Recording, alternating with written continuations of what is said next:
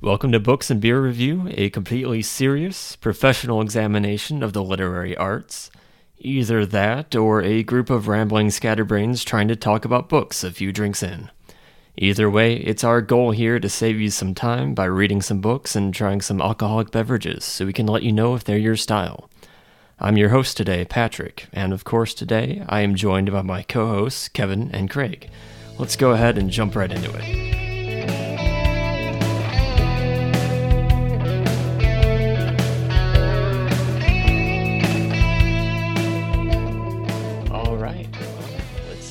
Get started with what we are drinking tonight.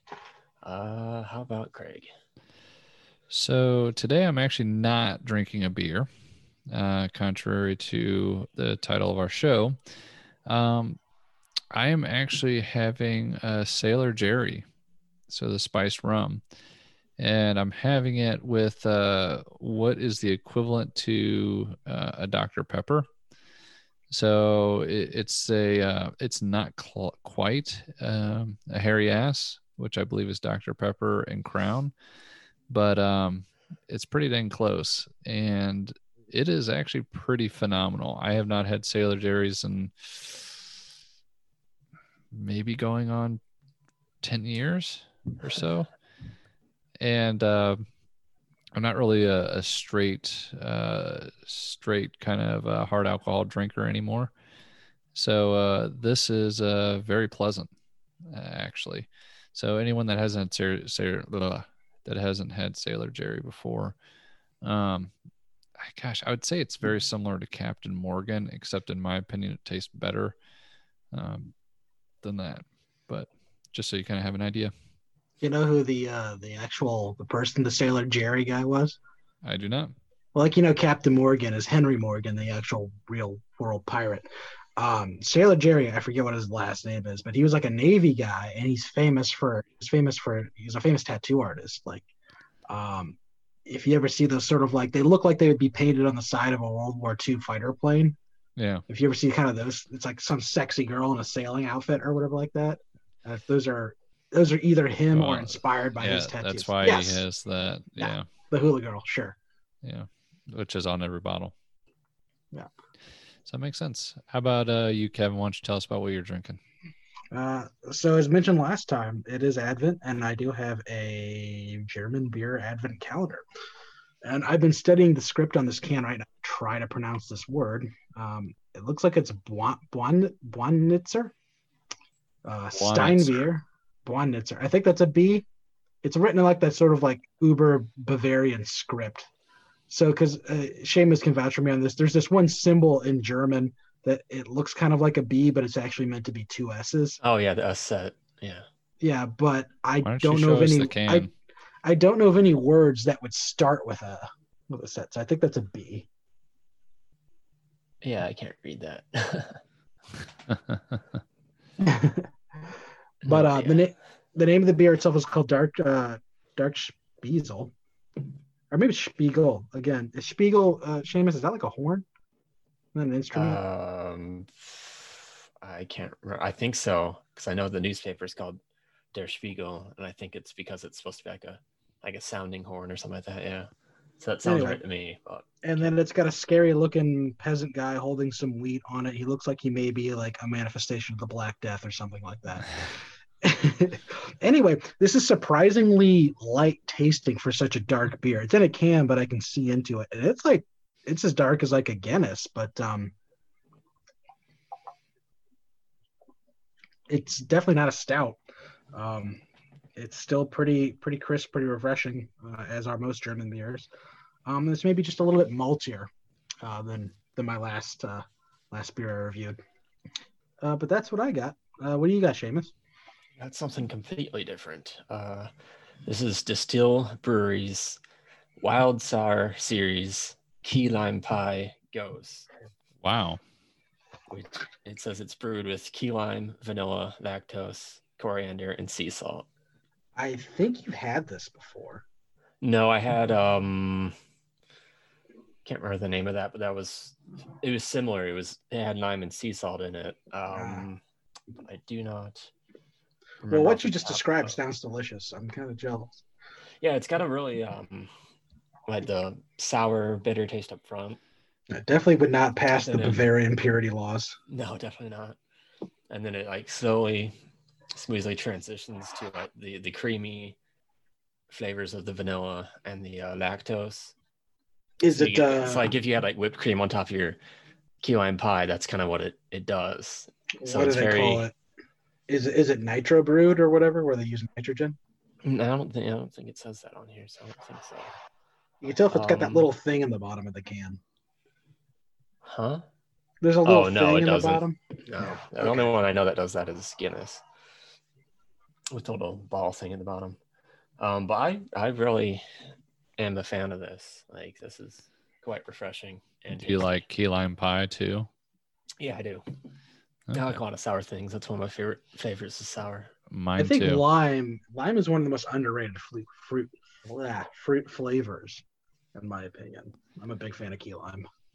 All right. Well, now that that's the drink, let's dive into the book. All right. Today I have a book called Capitoil, written by Teddy Wayne. He actually put his name as Teddy Wayne on the book, Yeah, that's not his name. Theodore. All right, but And bold it's move. spelled Kapitoil. I just feel like guys named Ted when they're signing checks and contracts. No, he's Teddy. All right, good for him. He's owning it. Wait. That was the name of the book. Can you say the name of the book? Capitoil. Capitoil. Okay, with a K. Yeah. All right. Yeah. Das Kapital. I think it's like a slight reference to that. Oh, Capitoil. Right. I get it. That's clever. So this is about a guy named Kareem Issar. He comes from Doha, Qatar. And this happens, the book starts in October of 1999. And he moves to New York City to work for this financial firm. They call it Shrub Equities. And his team, he's a IT guy basically, and his team is there to set them up so nothing happens with Y2K. So, Right. By the way, Shrub Equities is a terrible name. Is he going to be there for the next 2 years? I think so. Yes. Oof. That the event you're referring to doesn't happen in this book. Oh, I was say that's going to be a rough time to be a Qatari. I don't think it ever gets out of 2000 in here. So he goes to New York City to help with Y2K prep. He's kind of a strange person. You can tell he kind of learned his English from kind of more like technical work. So he's not very good with like turns of phrase and stuff like that, idioms. And the book's kind of written like he's taking an audio diary as he's going throughout his life in New York City to kind of document it that way. So he's always got a tape recorder on him. And this is basically the recordings. I mean, it's interesting he would even do the recordings in English. I mean, I know for the sake of the reader, it's got to be in English, but well, it's just recordings of his life, and he listens back to them so he can pick up more language. Oh, so it's not like him making memos to himself. It's like he's actually recording like interactions he might have. Right, he's recording his day-to-day life, and then he listens back to it so he can figure out. Oh, he said it's a home run. He meant, oh, this is a reference to the sport baseball. And if you hit a home run in baseball, that's good. So if somebody says you hit a home run at work, that means you did a good job. So the entire book is filled with like footnotes similar to that. Like I learned a new idiom or a new phrase today. And So here's what it whenever is. authors do that, I feel like I look at that and I'm like, the sayings that we have are stupid.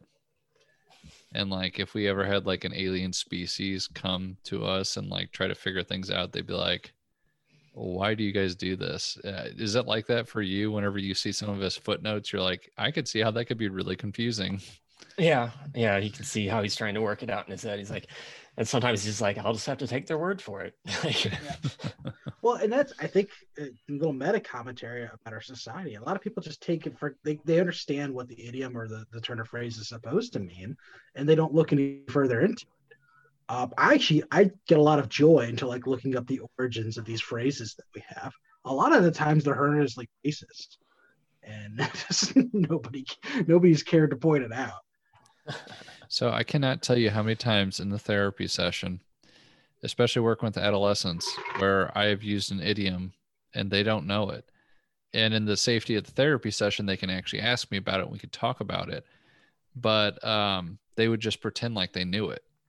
And so it kind of makes me wonder, like, how many people use idioms and they don't actually even know what they mean. Like they just use it because they've heard other people use it. Historically, and this character he does that. He'll like overuse them sometimes. Like he'll like almost force it in because he thinks it's appropriate to use like constantly. Like it makes me think of like in Inglourious Bastards, the Hans Lando. He's like, "That's a bingo." Yeah, and then Brad Pitt's like, "Yeah, you just say like bingo." That. People, it's like, I don't know why you're using that phrase, but okay.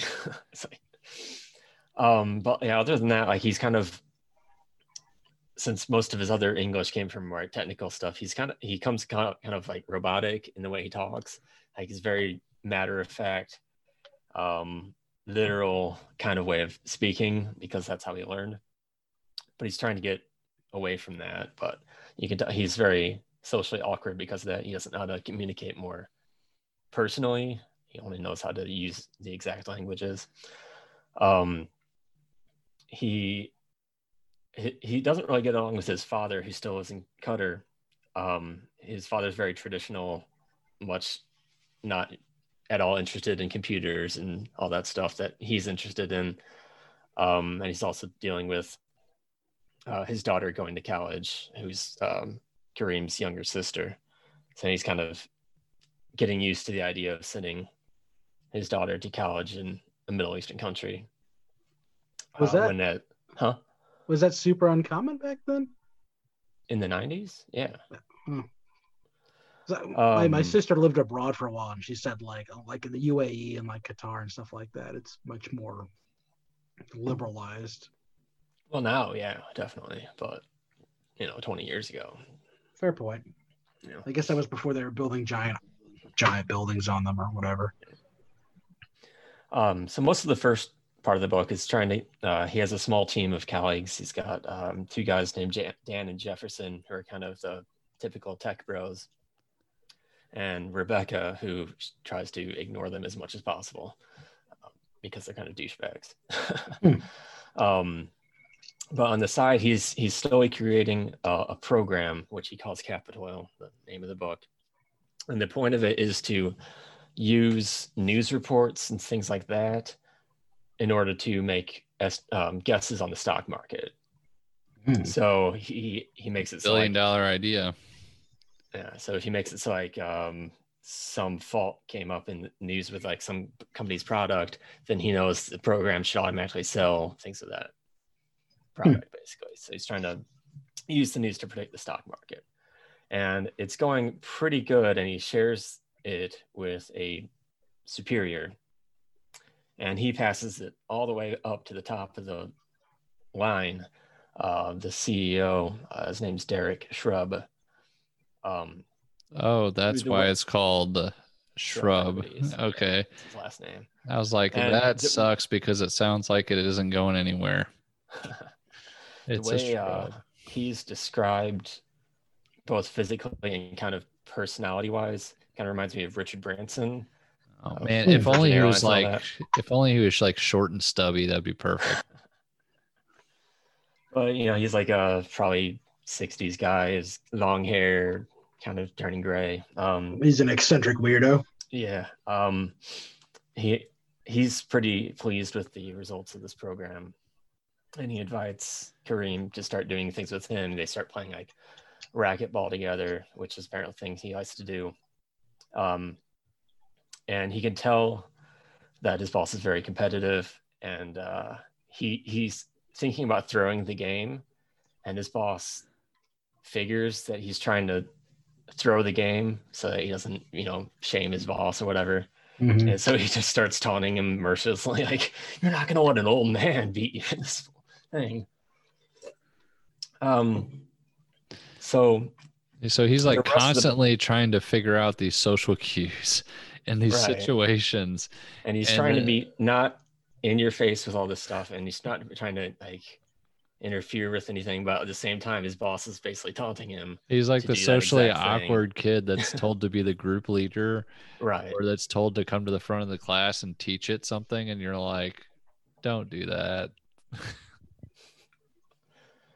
So the rest of the book is him just trying to navigate, the perils of life in New York City, and trying to learn a completely different culture, and trying to survive in the business world when you're completely naive. He has no understanding of the concept of being like used for your work and stuff like that. Right. Okay, so like Well, you can I tell guess because he had this gold mine of a program that he's working And on, immediately he's- shared it with his superiors. Yeah. Yeah. Yeah, which that which was- I guess in our society would be like, don't do that, but Right. like maybe a good-hearted person, they Yeah. would, because that more people that would have access to this would be able to grow their own wealth. Yeah. And then like the rest, there's a whole conflict of what he wants to eventually use the program for. Like, there's all this money that they're going to be able to make off of it, probably, potentially, if he gets it up to perfection and all that. But how does he want to deal with that? How is he going to deal with, the company wanting to use it for their own purposes and all that? So I wouldn't say it's exactly like a thriller or anything, but it's just like kind of slice of life kind of learning experience thing. Well, one of the things that I love is like how the author actually constructed this book, because you said it's in these audio recordings just talking about his life, and the character itself seems interesting in the way that you have, like, he is actually trying to learn something, and you get like the humor of the idioms and like how he might misinterpret them or how he might use them wrong, and the same realization about how strange they are while this story is going along this entire time. It's like you get multi-tracked quite a bit during the story. That's something like that I love about stories, whenever authors are kind of trying to show you something while there's a story playing. And that is just a really creative way to write a book. Mm-hmm. And that's just me listening to this. I don't know if it really felt that way while you're reading it, though. Oh yeah, definitely. It was I don't think I've read a book kind of like this in terms of its construction. But yeah, the recorder also becomes like a plot point as well, because he uses it to record people. Oh, yeah, I can see where that goes. Surreptitiously, I guess you would say sometimes. What would you say like the central conflict in this book is? Is it just between him and the society he doesn't understand? Is it him and his traditional? Trying to learn how to fit into American society at the same time learning kind of the most negative aspects of corporate American society, and trying to navigate his way through that at the same time. I mean, does he have any allies in all this? Like, does he have any good friends? I mean, he gets along with his coworkers. Like I said, I mentioned the tech bros, and he develops a romantic relationship with Rebecca. That's my next question. If there's going to be a love interest. But you can tell how it's very much fish out of water. He's very awkward the entire time. Yeah. So this isn't like a twist thriller. This isn't an action-packed novel. This isn't not a romantic novel per se. What would you? You've already kind of called it a slice of life. Like, what do you think the author's trying to tell us with this book? It's a good question. If that wouldn't be a spoiler. Yeah, I mean, is it just an amusing story? I don't know. I mean, kind of. I think it is, like I said, a kind of a criticism of corporate American society, like sort of like a American Psycho, Wolf of Wall Street. Yeah, kind of like that. Okay. It's an allegory. You know. Speaking of people using words that they don't quite fully understand. How is it not? You're talking about the American society. Well, what's it an allegory for? The American society using and abusing third world countries.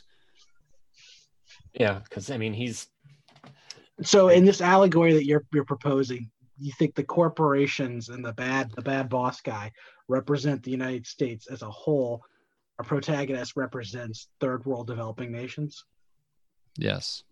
Yeah, because he's kind of like the the dude with the smiling face, but he's got the knife behind his back the whole time, and like you almost don't see it till it's too late. Like, yeah, or it could be an allegory with corporate America and just like the average working person. That's one of the cool things about these types of books. It's meant to be unsettling when you look at the themes.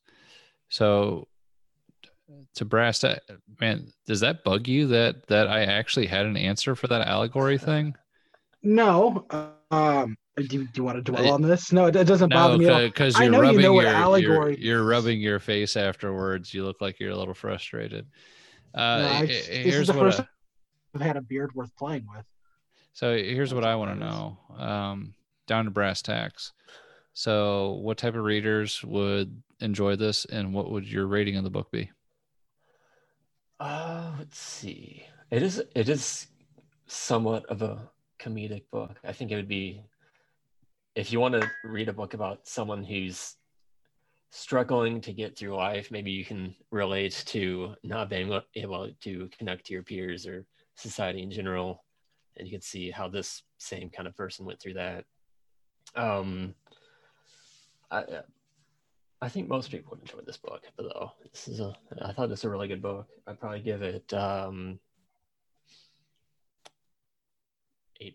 or 9 out of 10. So you think that if you are most people, you should try this book?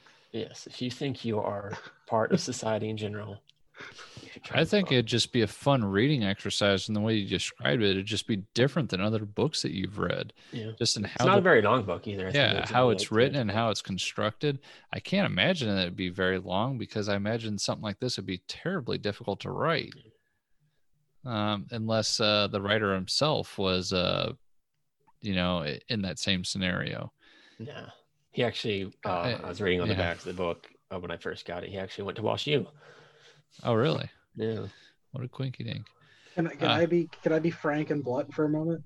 Sure. I'm not sold at all on this book. The setting, first of all, the setting and time does not interest me at all. He said like the late 90s. I'm like, oh, it says Office Space. This is the book Office Space, because he's trying to whatever upgrade for Y2K. I know it's not, obviously, from what you've described henceforth, but the setting, and then the fact that it doesn't seem to be getting at any bigger message, at least not in any way that you've painted out to me. It just seems like it's just like a fun story, which is fine. It's not something I'm interested in. You're not anti-fun. No, so I'm sitting here. I'm like, oh gosh, I guess I'm not a part of society.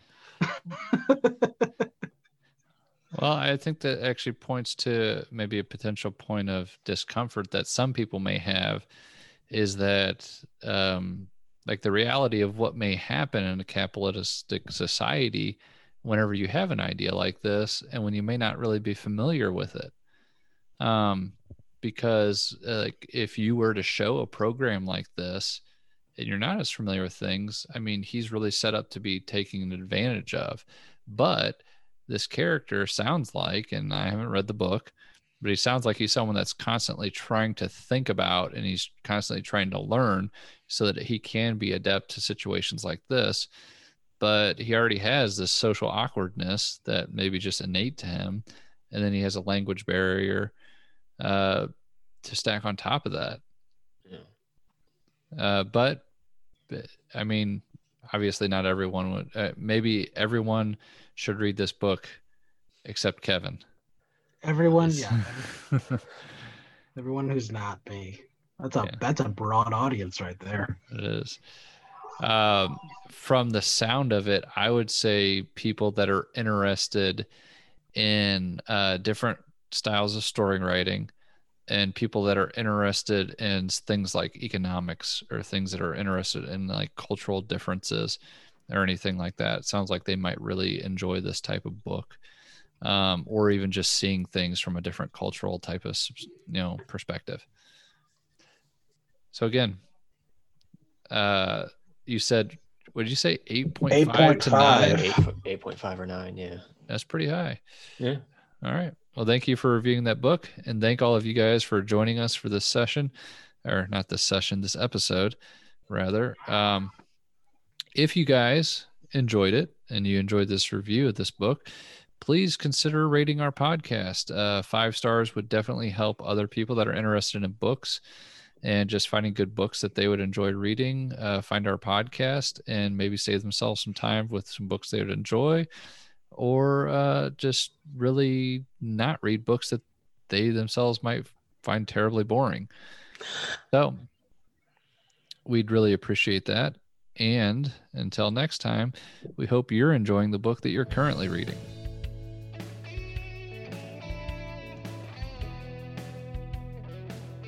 Thank you so much for joining us for today's episode. We hope that you found it enjoyable. If you have any books of your own that you feel like would be great for us to read and to review on the podcast, or if you have any comments about any of the books that we've reviewed, please email us at booksandbeerreview@gmail.com, or you can visit our website to listen to more episodes of different books that we've reviewed at booksandbeerreview.podbean.com. Until next time, happy reading.